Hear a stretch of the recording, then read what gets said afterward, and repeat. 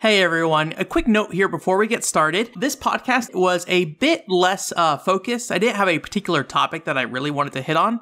And so what it ended up kind of being is I guess, post-mortem of Video Game Esoterica's PCFX video series. So if you haven't watched the video series they did on the PCFX, I'm going to go ahead and link it in the description. I would highly recommend watching through Anthony's videos here first before giving this podcast a listen. Though if you are familiar with the PCFX, then I think you'll be plenty fine on just listening in.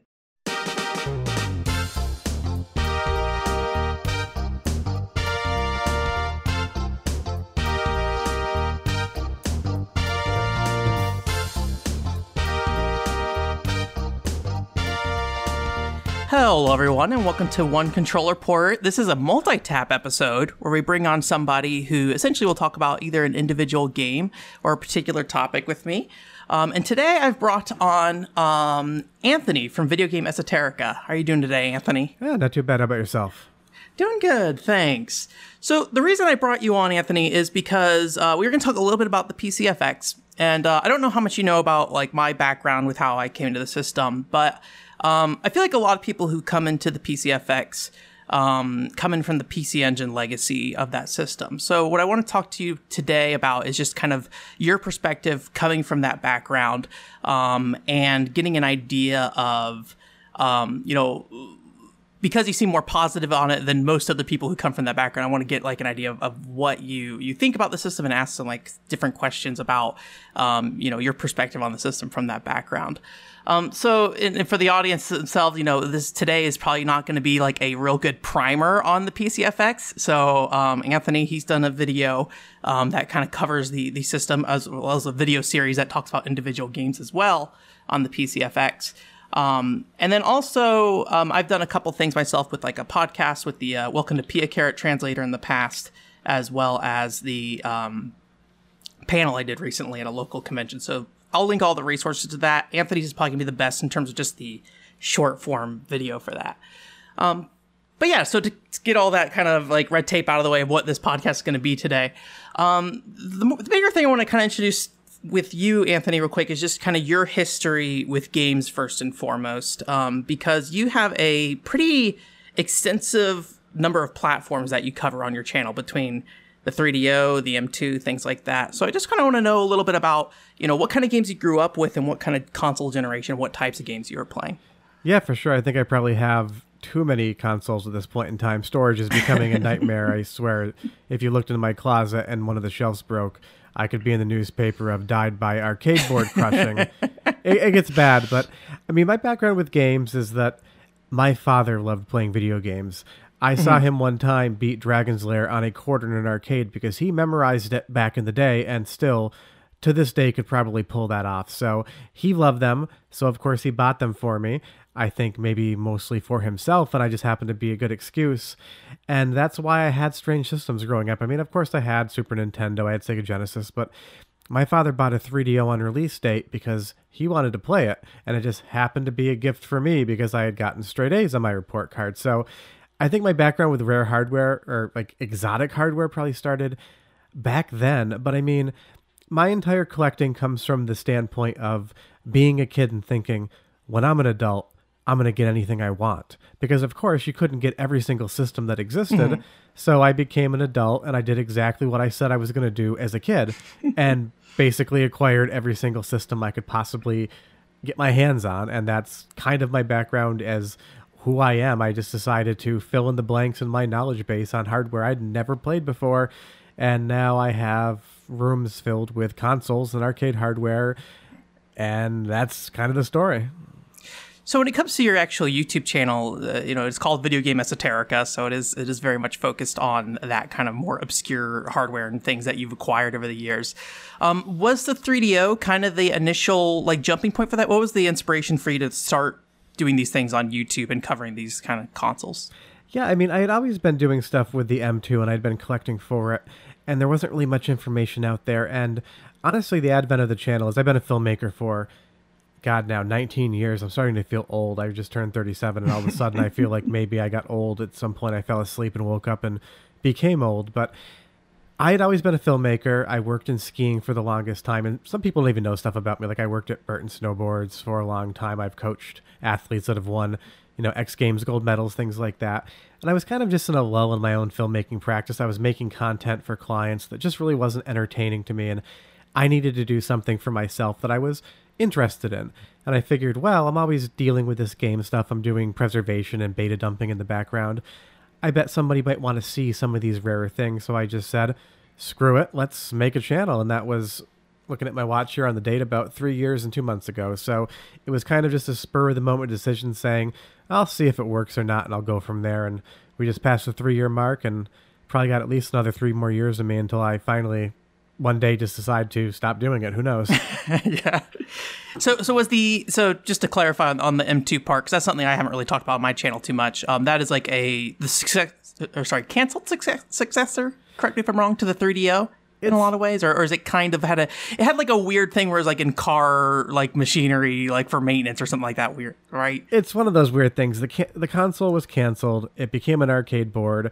The hardware was used at GM dealerships to advertise like 2003 Pontiacs. It got used in coffee machines in Japan and then ATM machines in Russia. So it did release, just not as a game console, but I guess if you needed rubles in the early 2000s in Russia, Panasonic had you covered with the M2.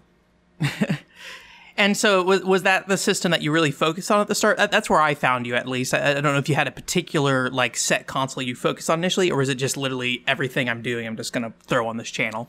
I started with the M2 just because I figured if I was going to try to start doing something in a market that was already obviously saturated, I better start with something that nobody else has, because I have way too much M2 stuff. So I figured start the channel with something that no one's ever seen before, and then lead into the stuff I want to talk about. Stuff like the FM Towns Marty, the PCFX. It gives me the jumping off point to kind of just go wherever it is I feel. Sometimes it's hardware. Sometimes it's, topics. I did an entire season on games based on Dracula. I just come up with an idea in like 2 minutes walking around being like, what do I want to do next? And then I just go and do it.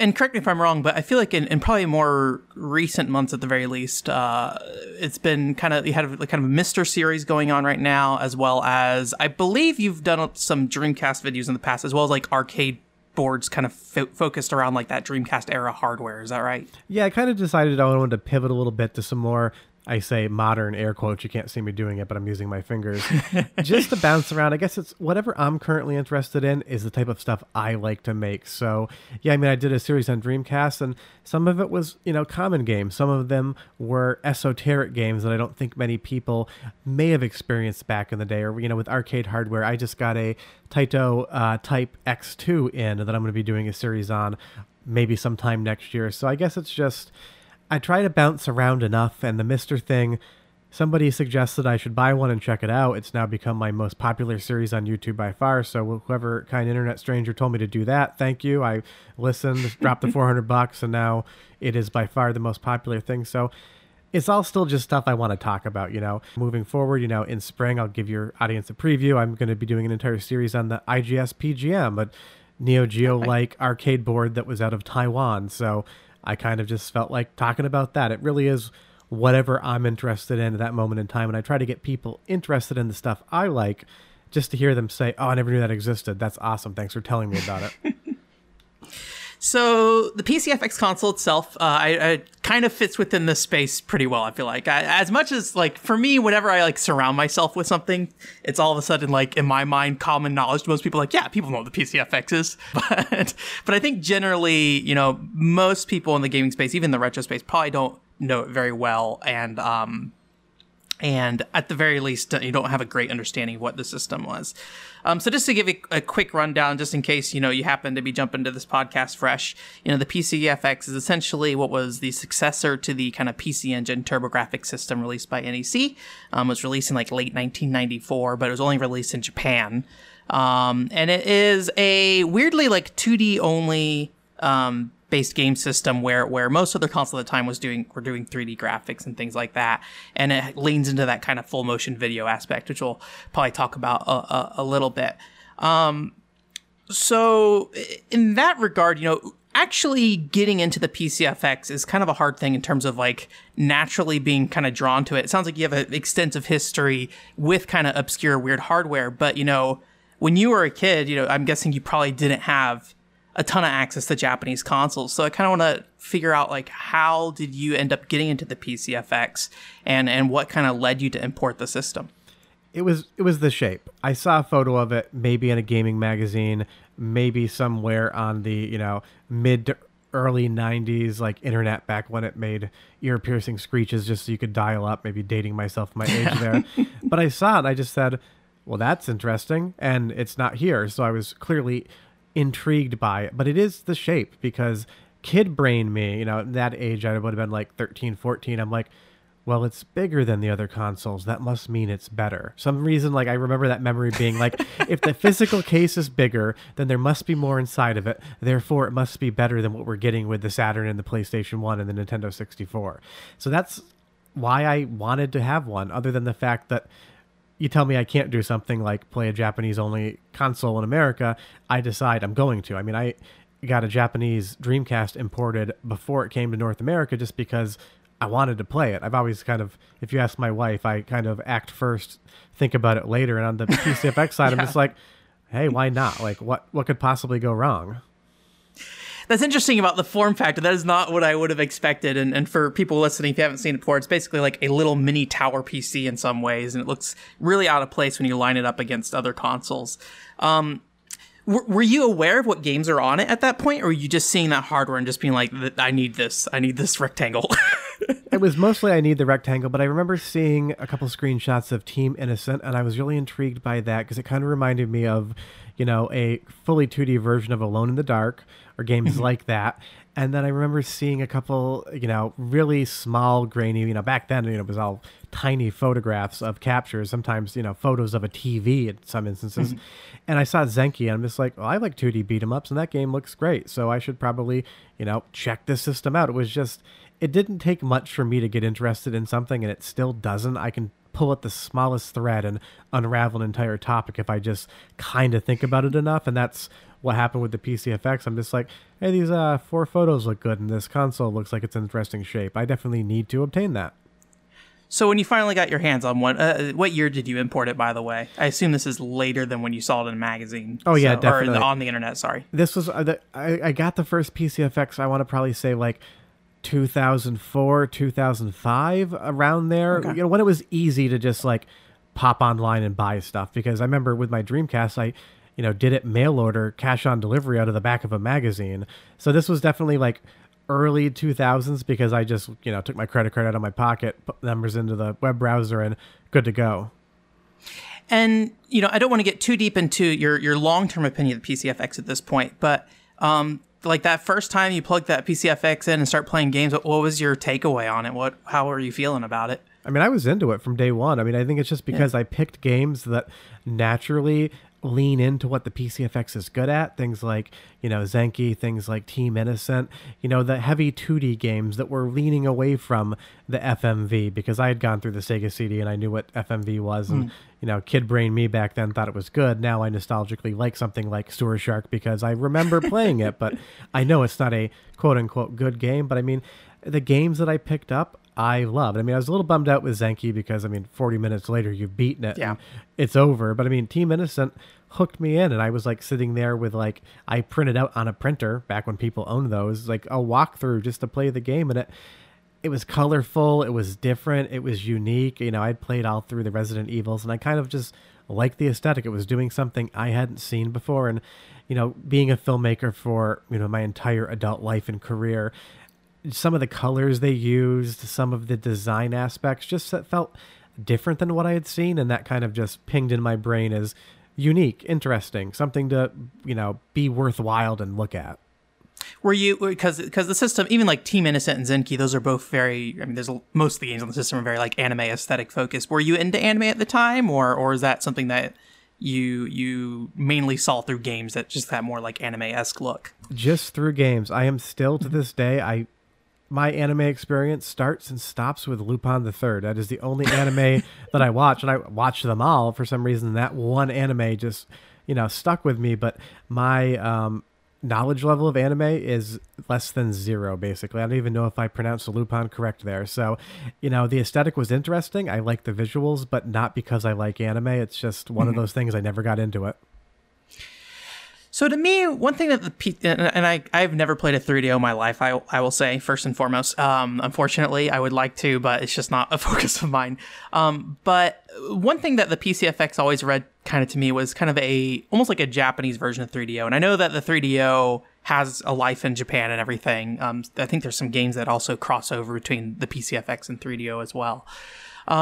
But I was curious, do you think some of that history with the 3DO, kind of led into your appreciation for the PCFX, whether that be from the more nostalgic feeling about FMV kind of games, or just kind of, in general, I feel like the kind of, I guess you could say, interactive media era of games back then that the 3DO and PCFX were kind of aiming for. Is there a connection between those two for you at all, or?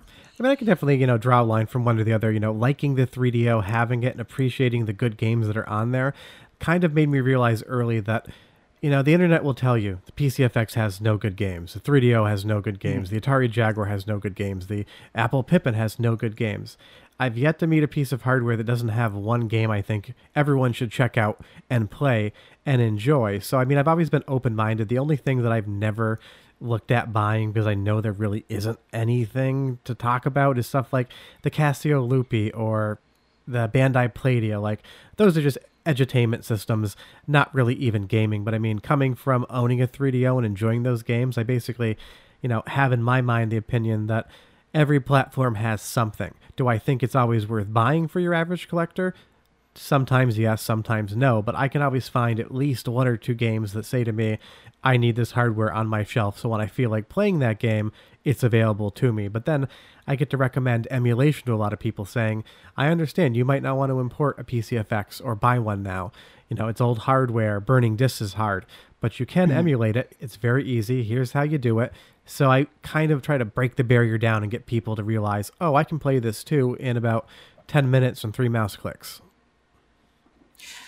So the games on the system that the PCFX that you recommended, as I mentioned earlier, you did a video series that kind of goes over, was it 8 games I think you talked about in total, right? I think it was maybe 10. I think I actually expanded it into 2 more episodes because, every time I do these series on really esoteric hardware, I never know how they're going to go. And I kind of, make a decent amount so that if it works, I have them. And if it really crashes and burns, I don't have too much content. And in the PCFX end, I actually ended up making more because the first video did much better than I expected for, my channel at least. I'm not the biggest YouTuber ever. I'm medium-sized, maybe medium-small, but I think it was 10 games in the end.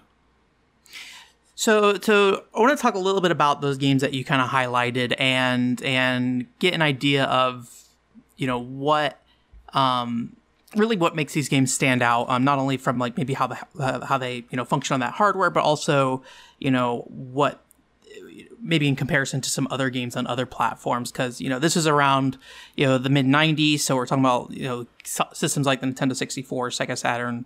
3DO never really got really big, but that was around too as well, right? So the first 3 I want to talk about are the 3 games that you probably always hear about with the PCFX. Zenki, Chip Chan Kick, and Shojin Heki Zero Gar. I don't want to go too deep into each of those 3 games as how they play, because you've made videos on those. So I'll link all your video series on here if anyone wants to get a deeper look at those. But for those 3 games in particular, I think that the reason why they stand out on the PCFX is because they're very accessible, they're very action oriented, things like that. I was curious if you felt like these 3 games in particular, if they released on other consoles, do you think they would have stood out as much, or is it simply just the fact that they are kind of stuck on this particular system? I think in this instance, I would say 2 of them stand out because they're on the PCFX, and 1 would just be considered a great game no matter what system it came out on. If you put Zenki on the Saturn, it was a Japanese-only release. I'm sure that disc would be going for multiple hundreds of dollars on eBay right now, and it would be making, top 10, top 15 lists of best beat-em-ups on the Saturn. Zenki is a great game no matter what console you put it on. I mean, Chip Chan Kick is great as well. I mean, I would put that up against anything, like Bubble Bobble, Bubble Symphony, but I think that probably gets more attention because there's zero language barrier whatsoever. You can instantaneously pick that up and play it. It requires nothing of you except to have played a video game once in your life. I could hand that game to somebody who's never played a video game before. Within 5 minutes, they're playing it and they're enjoying it. And Zoroagar is just a really fun shmup, and it's pushing around a lot of, sprites and background layers and parallax and kind of just showing off what the hardware can in part do. But again, those are just like really accessible games. You need no Japanese language. You can just put the controller in your hand and go. So I think those are part of the reason why, they're so talked about, where something like Team Innocent barely registers on anybody's radar. But I would say, to me, that, in my opinion, is the best game on the PCFX. So it's always it's an easier hurdle to jump over to get into PCFX with those games. But I think Zenki is probably the only one that if you put it on a different system, people would still be talking about it today. One question, I may have asked you this before actually on like a comment section of a video, but I don't remember your response. So Zoroagar is that top-down shooter on that system, but there's kind of a unique element in it where you level up as time goes on. So if you like die, you get EXP and things like that, and you can keep leveling up. And basically, in some ways, just like brute force your way through the game eventually in a very like RPG leveling style. I have played only one other shooter in my life, and that is Soldier Blade. So I have no context for like what Zoroagar is and like how it stands out. Are there other games that kind of approach a similar concept of that, or is that something that's kind of somewhat unique to this particular title? I would say it's somewhat unique now. I mean, I played a lot of shmups in my life, but I don't have an encyclopedic memory. And every time I make a claim on any YouTube video that ends up being wrong, people are definitely more than willing to tell me where that was, which I think is funny. I mean, what does it really matter to me? But it's definitely unique in a weird way. I don't know if I mentioned it in the video, but it always kind of makes me think of the original Dead Rising. Frank West dies, you start the game over, you keep your levels, you keep your life, you keep your experience, and then the game starts becoming easier for you. And I think that's a really, it's a hard place to get from A to Z on that comparison, but it's definitely unique, and I do appreciate that about it because it's unforgiving. I mean, you die, you lose your power-ups, you get pushed back. Like any shmup, sometimes it's easier just to start over than it is to continue. So I think it was definitely a good kind of concept for them. And I wish, some more shmups had done that, moving forward. So it's not just a good game, it's also unique in the mechanics that it does give you those light RPG elements in the leveling up system that is something you don't normally see. So you've mentioned Team Innocent a handful of times already. And so that game, for context, is essentially kind of a survival horror game. It's like 1994 when it is a launch title for the system, actually. And it's very much in the style of like an Alone in the Dark and, later on Resident Evil and things like that. So you mentioned that you think that that's like the best game on the system. I'm kind of curious, you talked a little bit about it in your video, but can you kind of just go through, what about that game you particularly like, and what you think elevates it over even the three games we just talked about? Yeah, it's always so hard to, kind of say why you think something's the best because everyone has a different opinion of it, but it just feels like it was ahead of its time. And of course, things like Alone in the Dark existed, but those games, were still kind of clunky. The control was a little bit difficult. You had to fight at those games, or even Dr. Hauser on the 3DO, Deep Cut. It's a great game. Frame rate's terrible. Something, like Team Innocent, it kind of felt like, and of course I didn't play that before Resident Evil, but it felt like the first time that concept had been executed, to the full extent of what was possible. It blended the FMV together with the full voice acting, even if I have no idea what they're saying, of course, as a Japanese speaker. The graphics, the color, it just has this sort of vibe that clicks with me. And that's not a vibe that I always love. I mean, I find something to love about everything, but that game, it's different, it's unique, it's colorful, it's kind of cartoonish in a way, like a lot of the enemies don't look scary at all. At one point, there's a zombie coming towards you, and he kind of looks like he's happy to see you, not actually threatening.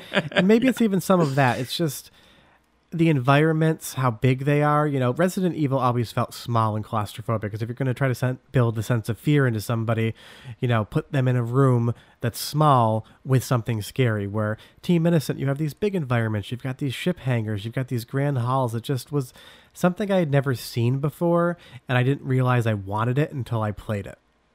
It's interesting about the claustrophobic and like making it a horror kind of thing, because Team Innocent in some ways, it feels like it's a game that's trying to make you uneasy with its soundtrack and like the kind of the color scheme of the environments and things like that. But it also has that other side of it where they're talking, where like the characters are like these like hyper spunky anime girls. Well, at least one's very hyper, the other one's kind of in between, and they have Lilith, who's just kind of like an operator kind of thing. Do you know of many other games that kind of take that almost lighthearted approach to that horror element? Like, because everything I can think of is always more in the lines of like a B-movie style, cheesy survival horror kind of experience. And admittedly, I will say I have not played everything, as you mentioned earlier. There's probably something that does something somewhere, but that is a game that I don't know if I've ever seen another game kind of take that approach to its tone and atmosphere. I can't really think of anything either. I mean, at the top of my head, something that I would compare the closest, which still isn't a great match, would be Ill Bleed on Dreamcast. Because that game is quirky and lighthearted and goofy, but that definitely leans into the hard B-movie territory. And interestingly enough, I was just replaying it for a capture, and that game leans into some really weird stuff that, Team Innocent would never go anywhere near. But no, I mean, as far as like a horror game that's also in a lot of ways lighthearted and kind of, more uplifting, I think it is unique in that respect. And maybe that's, to its detriment. I don't know how many survival horror, gameplay games you could make around a not very scary environment. Maybe that's the reason why Team Innocent exists in kind of a vacuum. How do you feel about Team Innocent's controls, actually, now that you mentioned the kind of the gameplay aspect? Like, because that was the kind of takeaway I had of that game, where I couldn't really recommend it to anyone as a game per se. Like, when I think about how it controls, how the combat works, none of that is really great in my eyes, at least, but it's just everything around it, basically. Yeah, I mean, I always get used to what I mean. If you go back and play the original Resident Evil, I've got it on PlayStation 1 and Saturn. I think I actually have two different versions on PlayStation 1, and I probably don't need that many. That's hard to control, too. I mean, the combat in the original Resident Evil is clunky. I mean, what's the difference to me between, doing a karate kick against a zombie in Team Innocent versus trying to aim a gun at a zombie in Resident Evil and probably missing like half the shots? No games back then controlled great, so I guess I'm very forgiving of things, even on the channel. I get that some people just can't gel with that, and maybe it's because I grew up with it. I grew up with tank control, so my brain just kind of trained itself as a kid to understand that. I mean, I don't want to go back to those days, like much more like the current situation with control schemes, but that sort of stuff, I just work past it. I've never found a game that was just horribly uncontrollable, or I had to put it down because I couldn't, deal with the mechanics of it. So there are like a pretty significant number of RPGs on the system. You talked about a few of them: Farland Story, Last Imperial Prince. Did I get the name on that one right? And then Miraculum: The Last Revelation for those. What in particular do you think those games benefit from being on the PCFX with? Because I know your videos, at least for Miraculum, you talked a lot about just like, it feels like it is using kind of that enhanced hardware. But is there any particular, traits that you think couldn't be done on other systems, or at least would typically be handled a different way on like a Saturn or a PlayStation? Yes and no. It's so hard, because everything does something a little bit differently. I mean, with Last Imperial Prince, when you're scrolling that screen and you get that really big parallax layer in front of it, could the Saturn pull that off? Could the PlayStation 1 pull that off? I think the Saturn would be more prone to being successful at that, just based upon how that hardware is set up versus the PlayStation 1. Something like Miraculum, just the colors, the details in the environment, it's above what a Super Nintendo or a Sega Genesis could do, and it's probably, equal in some ways to what a PlayStation 1 and Saturn could do. But again, like when you talk about, to me at least, games that really are kind of showcasing like what the hardware was great at, I always think about like Zenki. When you have that plane flying in and crashing in the background in full motion video as a layer, the fact that the hardware could throw up that full motion video layer within the gameplay is something relatively unique to, I feel like, to the PCFX, or utilized more. So it was sort of a way, the FMV is going to look better than put Zenki on PlayStation 1, have a 3D polygonal plane crash in the background. It's going to look like it came out of like 95. You put that pre-rendered FMV in the background, it looks good. I mean, you do an indie game with that effect in the background today, you're probably going to get a couple stories written about your unique art style. So, that's where I think the hardware kind of can shine in a way, is when developers were smart with what the FMV could be, you get a unique look and feel that no other hardware really can capture. The only example I can think of otherwise, and I'm sure there's more, right? But the ones that something I always loved from like on the PlayStation when I was a kid was in the Final Fantasy games, 7 and 8 at least, they actually had these sequences where like the camera would move around, and obviously that game has all pre-rendered backgrounds, right? But then they would have like a FMV segment that would play where or maybe they're just like streaming in different backgrounds, quickly. I'm not quite sure how they handle it, but it will kind of actually use that for more dynamic camera angles while you have like the 3D polygonal model running around. So that was like the one thing I could think of that seemed to do it otherwise on other platforms. But again, the PlayStation and Saturn library is so massive, I'm sure something else tries something like that.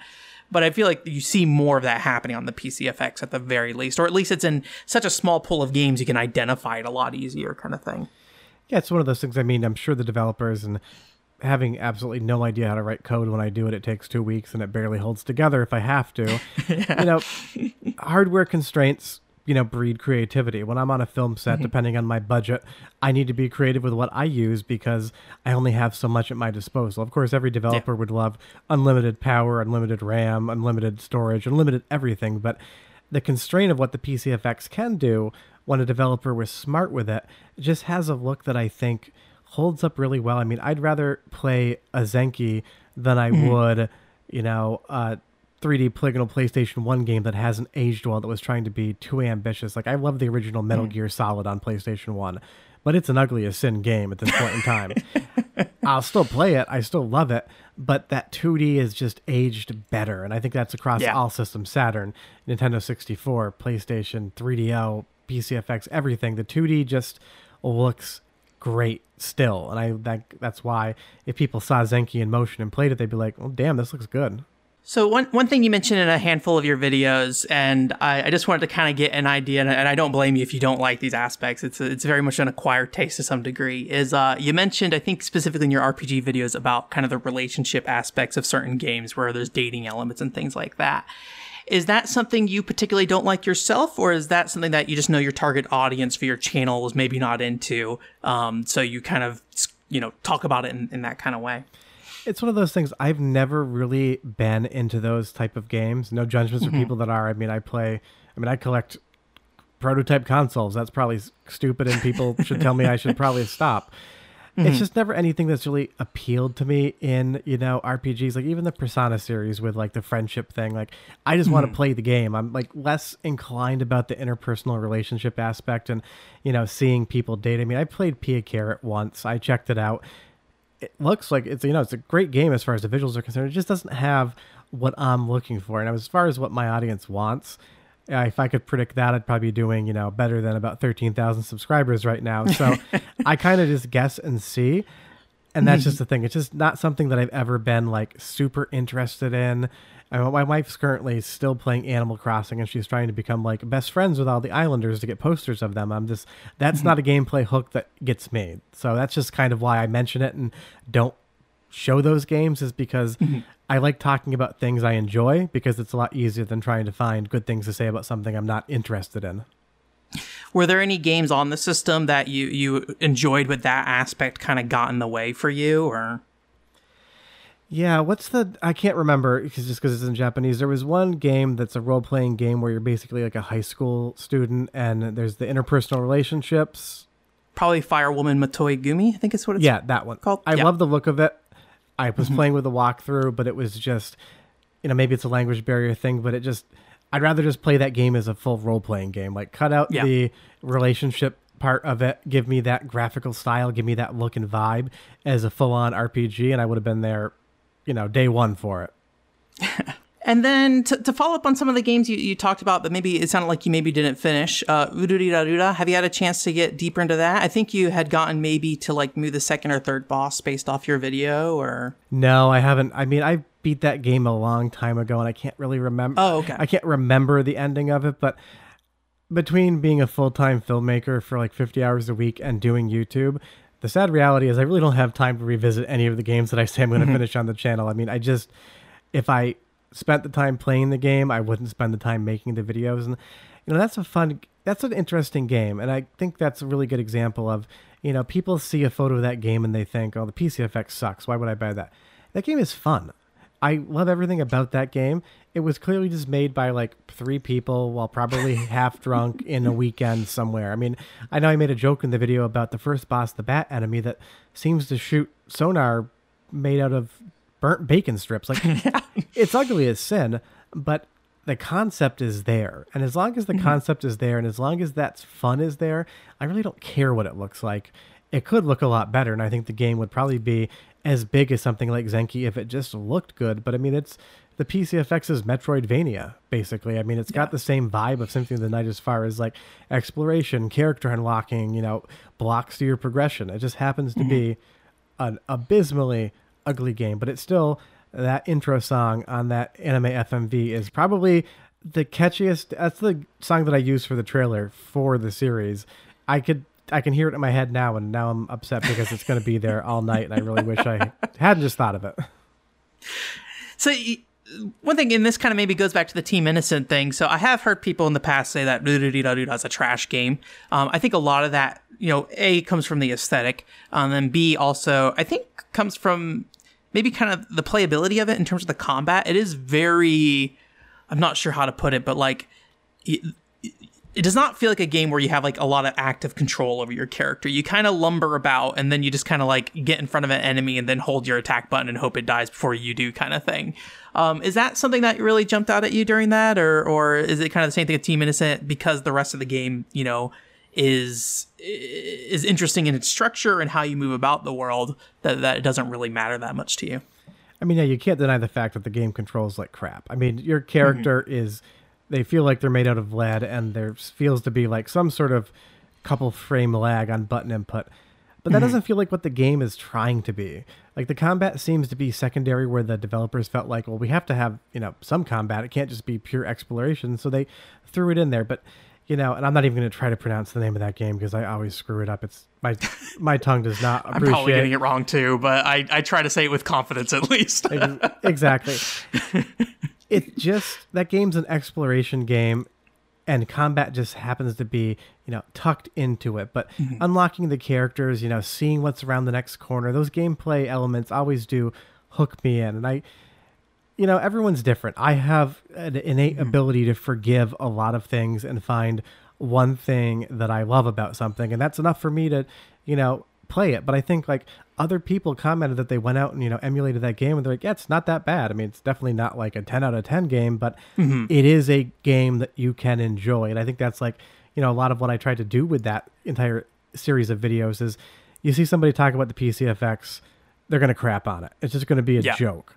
And I get that. It's good. People love doing views for that. I did an episode on Haunted Castle for Halloween, the Konami Castlevania arcade game. And I got so many great views on that because people loved hearing me tear something apart for a minute. And it's fun, but that's just not what I like to do. I mean, I love random and rare and weird things, and I'm always going to find something to like about it, while also telling people there's definitely some downsides. But for me, I can find fun in almost anything in that game individually. I'm going to try it. No, that was terrible. I knew that was going to happen. That the exploration, the soundtrack is enough for me to say it's definitely a game you should check out because it's fun. One other recommendation I always make with that game is basically treat combat as a way to mitigate damage, not as a way to like deal with foes. I found most of the time in that game, running away is like your best option, and using the jump function to just like jump over enemies. And that, once I kind of switched to that mindset, I think it really improved the flow of that game, because there's some characters in that game that are just not equipped to deal with enemies very well at all. So just trying to use each of their skills to evade and mitigate damage, I think was a big help with my experience with it, for sure. Yeah, I mean, makes perfect sense to me. So one game you did cover was Battle Heat, which is one of those kind of like full motion video based fighters, and you didn't have like a super positive opinion on the game. So I had offered you some advice afterwards in regards to how to play it. I was wondering, did you get a chance to actually give it another go, or? Yeah, I did. I gave it another go, and I will tell you that I still swear that I know I'm doing something, but I could not tell you what it is that I'm doing. And I think it's just a brain to eye to hand coordination thing. I just can't understand it. But then again, I can say the same thing about I love Street Fighter Alpha. Alpha 1, Alpha 2, Alpha 3. I think those are great games. I don't like Street Fighter 2. I suck at it. I can't get past stage 2. There's nothing wrong with the controls in that game. I just am not good at it, and I'll never be good at it, and it's one of those things. I'm sure the battle heat's controllable. I'm sure that it's playable. I just can't, get over that barrier. I don't know what it is, but I remember there was Sega CD had a couple full motion video fighting games. Way of the Warrior. No, I can't remember what they were. You can look it up later. I couldn't figure those out either. I think it's just a timing thing. I think it's just I don't have the visual cue to understand it, but I will. I mean, it's sitting on my shelf behind me in the case, so I'm definitely going to at least try to get to stage 2 one day. I mean, that should be maybe a 2022 goal of mine, is to see a second opponent. I will say I don't particularly like Battle Heat that much. Like, it's fine. It's my feeling on it. But yeah, like, it is definitely playable. It was really interesting to me that, like, I talked to a few other people who played it afterwards, and everyone's like, yeah, I never got past the first boss. I'm like, oh, I didn't realize this was like such a problem. So that's why I kind of put that little guide together in hopes that it would help a little bit.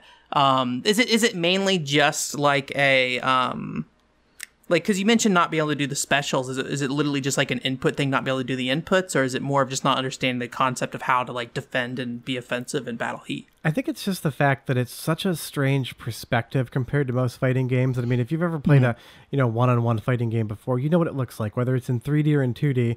You can kind of like understand your distance. A lot of it is that there are visual references of what your distance is compared to your opponent, but it takes so long, in my brain at least, to register what distance I'm at that I probably missed the window for the input, just trying to get that visual information to understand what I'm doing at that moment in time. Where in 2D, traditional fighting game, you can instantaneously see your distance to your opponent. I think it's just, I might be a spatial awareness thing where by the time I know what I want to do, the window for that input is already closed and I'm screwed. That's interesting. That's good to know, because there's definitely, like, with that, after your video and like talking to a few other people who were like, yeah, the information that was like I provided, because I do like the English guide series, right? The information provided in the Battle Heat video didn't help them that much. I was like trying to think about how to change that. So that's interesting to hear about that perspective part, because there's not, obviously, that once you get to that part, that's a problem with the game itself, right? Of like not communicating that information well enough. And kind of the unique thing with Battle Heat is like there's not a lot of Japanese text in it. It's more of just the era of game, the type of game it is just so far flung from what we play to get today when it comes to fighting games. It's like really hard to get into because it's just detached from everything these days, I feel like, in terms of gameplay design and everything like that. Yeah, and that's the thing when I constantly think about PCFX, when I talked about the Why Did It Fail video. I still to this day will not understand why NEC and Hudson Soft decided that was a direction to go, because they had really good success in Japan with the PC Engine. Obviously, the TurboGrafx in North America had a following, but it wasn't as huge. But I iterate on success. If I see a video series is doing well, I think to myself, I should probably make more of those. When I saw Myster was becoming a good viewing series on my channel, I said, I'm going to do it once a week. NEC and Hudson Soft said, hey, all the things that worked on PC Engine, let's do the opposite. I don't know why a business would make that decision. I mean, I don't know if they were worried about not having, 3D hardware on board when it launched. I mean, obviously the PCFX GA on, DOS and PC98 had a 3D accelerator in it, which was also a weird fracturing of the customer base, is that you had two PCFX quote-unquote systems, one that was capable of 3D but only in a computer. It just seems like they basically got nervous about what PlayStation, and Sega and Sony, Sega, and Nintendo had, and they said, we need to do something that they're not going to do, but they did something that I don't think really many people were like super keen on actually experiencing. Do you think if they took that more, real successor to the PC Engine approach and maybe fell more in line with, I would assume, probably closer to the Saturn, what the Saturn was doing kind of thing, right? That'd probably be the most realistic if they were to alter the system in some way. Do you think they would have found success, or do you think it just would be a better console to look back at? I think if, of course, playing armchair quarterback with history is always an easy thing, because I could just say it out loud and pretend it'll work. Take the PCFX, make it just a pure 2D system, use the FMV and the Zenki ways in the backgrounds, and put legitimate, awesome 2D games on that system. And I think you'd have a huge, retro gaming community that collected for it. I mean, why would Hudson put Saturn Bomberman on the Saturn? Hudson was partnering in the PCFX. Why are you giving your best franchise to the competitor system?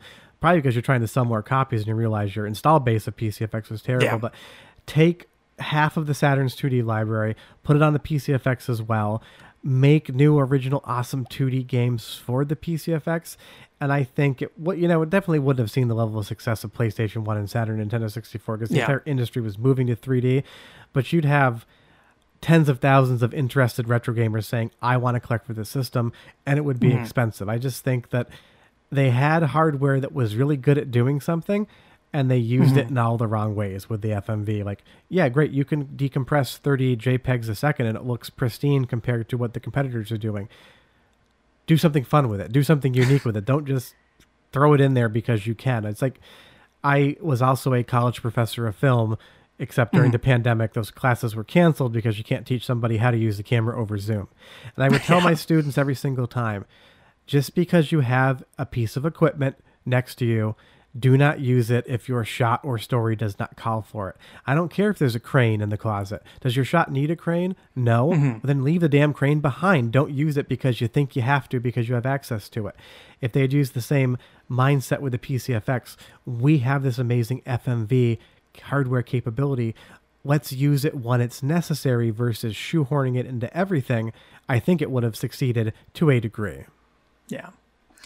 So in terms of your audience, after, at this point, you've wrapped up at least your first series on the PCFX. Maybe someday you'll do more, but I would be happy to see that at the very least. Did you get any kind of like general feedback that you're surprised by from your audience, or was it pretty much what you were expecting? Like what was their kind of, response to the PCFX?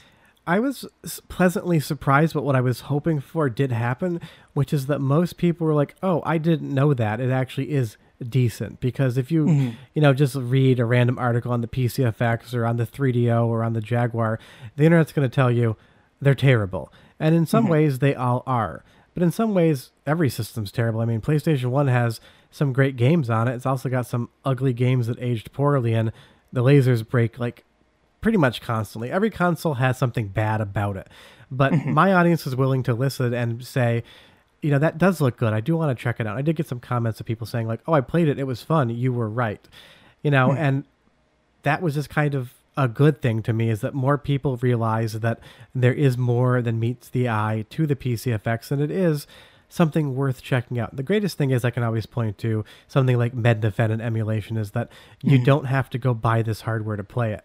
I think I even recommended, for the most part, people not go buy it just because burning games on that system is so incredibly touchy. It's the hardest system to deal with, and I think it's down to the, bit rate of the motion JPEG decompression, because my burns always freeze on FMVs. I just don't think it can spool the data quick enough from a burnt disk. But having emulations, like, spend 20 minutes of your day and try it. If you don't like it, you found out. But at least try it. I mean, it's the same thing with like food I never tried before. I'm not going to say no to something because I don't think I'm going to like it. I'll try it, and if I don't like it, at least I know. And that's, kind of the takeaway with a lot of the stuff on my channel, is that most people are willing to try stuff because you read top 10 lists, you read top 20 lists, and it's the same 10, 20 games over and over again. And I think as retro gaming gets bigger and people that have been in it longer can, continue in it, we need to start looking for the deeper cut stuff, or else you kind of end up in a dead end with the hobby.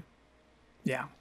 And in terms of your own personal interest in the PCFX, is there a particular direction that's kind of drawing you with that at this point? And, it's just on hold at the moment? Or is that something you still got to figure out, what's next in terms of, you checking out games on that console, what types of games you want to check out on there? Yeah, I'm probably going to buy a PCFX GA and hook it up into a computer.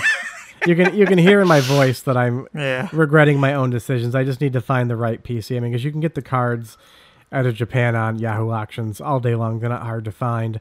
I'm just trying to wait for a DOS one to come around, because I don't really want to buy a PC-98. I mean, I really do. Yeah. I want to buy everything that I can imagine, but of course, contrary to the internet and YouTube's popular opinion, I am not rich. People seem to think that I am somehow sitting on a pile of money. If I am, I have lost it. Please, somebody tell me where I put it. Yeah. So when I find that DOS card, I will buy it, and I'll probably do some videos on the 3D aspect of it, because it is a really, in and of itself, weird story. I mean, NEC used Kubota, the tractor company, to develop a GPU. I mean, why would you do that? I mean, I don't go to John Deere when I need a sedan. I go to Volkswagen I'm so curious about it because it makes so little sense that I have to hold it and experience it and play it and show it to people. And then, there will be a record of it online, because there's really not much on the PCFX GA on the YouTube. So I kind of try to also, fill gaps where there might be one. I actually have a PC98, so I might need to look into getting that card at some point. There's only like 2 or 3 games for it, right? If at that, maybe just tech demos, if I recall correctly, potentially. Yeah, I mean, saying that there's a PCFX GA game is kind of, completely not true. It's just, there's a lot of fan games that are still available that I know, like, because it came with the software development kit too, and I don't believe those will execute on a standard PCFX. I think you need the software with that card. Yeah. So there's, games out there. I mean, they're going to be, fan games, and, the technical ability and gameplay factor may range from as good as release to clearly somebody who doesn't know what they're doing, and that's fine. I mean, people should do whatever they want, even if they don't know what they're doing. No judgments there. But to me, it's just a curiosity piece. It's like one last little bit of PCFX that I haven't experienced, and I will probably continue to think about it until I have experienced it. So it's kind of like putting that thought to bed for myself. If you get the PC98 one, it'll be a nice bridge over into that. You can be like me, where mine's been sitting here for like 2 years and I have not done anything with it, basically. Then turn it on, I was like, yeah, it works. So I've got a list of PC98 games that may or may not turn into a series sometime soon. So I'll wait. And I realize I just wrote something in the wrong spot. I need to move Persona 4 from the Taito Type X2 series back down. But yeah, I mean, that's something that'll probably show up on the channel eventually. I mean, SharpX 68000. I love the Japanese PC, so it definitely will be a direction I begrudgingly with my wallet go one day. Well, I think that's all I have to ask you today. Is there any kind of final thing you want to say about the PCFX? I think we probably wrapped it up pretty good here.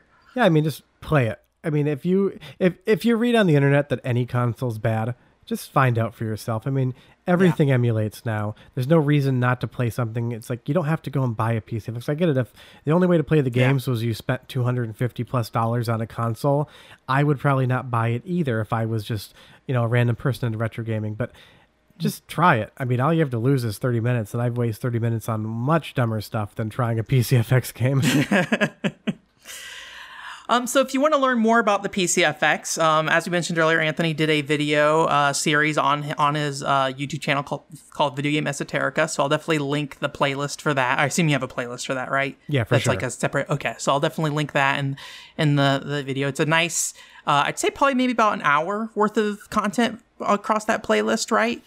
So if you want to dig into that, that's like a nice compact way to do so.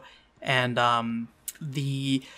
when it comes to, how I cover the PCFX, it is a bit different because I definitely lean more on like the appreciating kind of the anime, aspect of the system a bit more in terms of like, getting into those relationship-based games and things like that.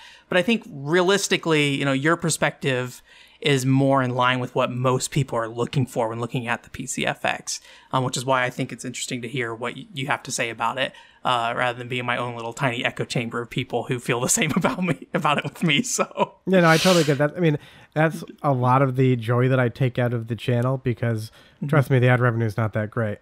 I get people excited for the stuff that I'm excited about, and I have more people to talk to about the stuff that I like.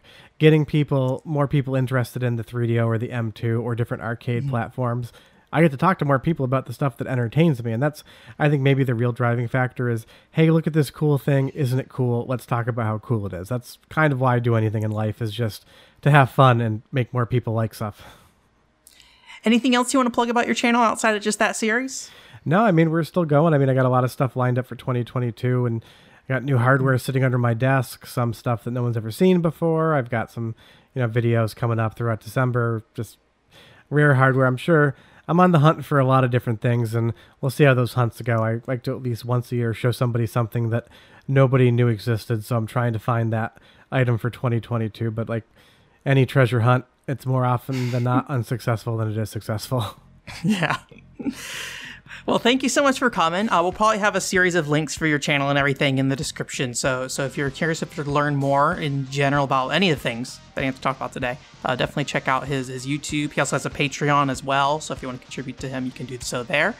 In terms of my own stuff, if this is your first time listening to this podcast, my YouTube channel is a little all over the place. I kind of just chase things that are interesting to me. That can be anything from stuff like the PCFX to like weird, niche Nintendo stuff, all the way over to like games for girls and things like that. So pretty broad range of things, but I try to at least try to focus on things that are interesting. I currently do like a PCFX English guide series that basically goes over just some strategies to actually play some PCFX games in English, what kind of resources you can use to help you with that. And I also have like a general PCFX English software overview, so I'll also have links to that in the description as well. But yeah. So anyways, thank you so much again for coming, Anthony. I appreciate it. Oh, thanks for having me. And for everybody else who's listening, thank you so much for listening, and I hope you guys have a great week.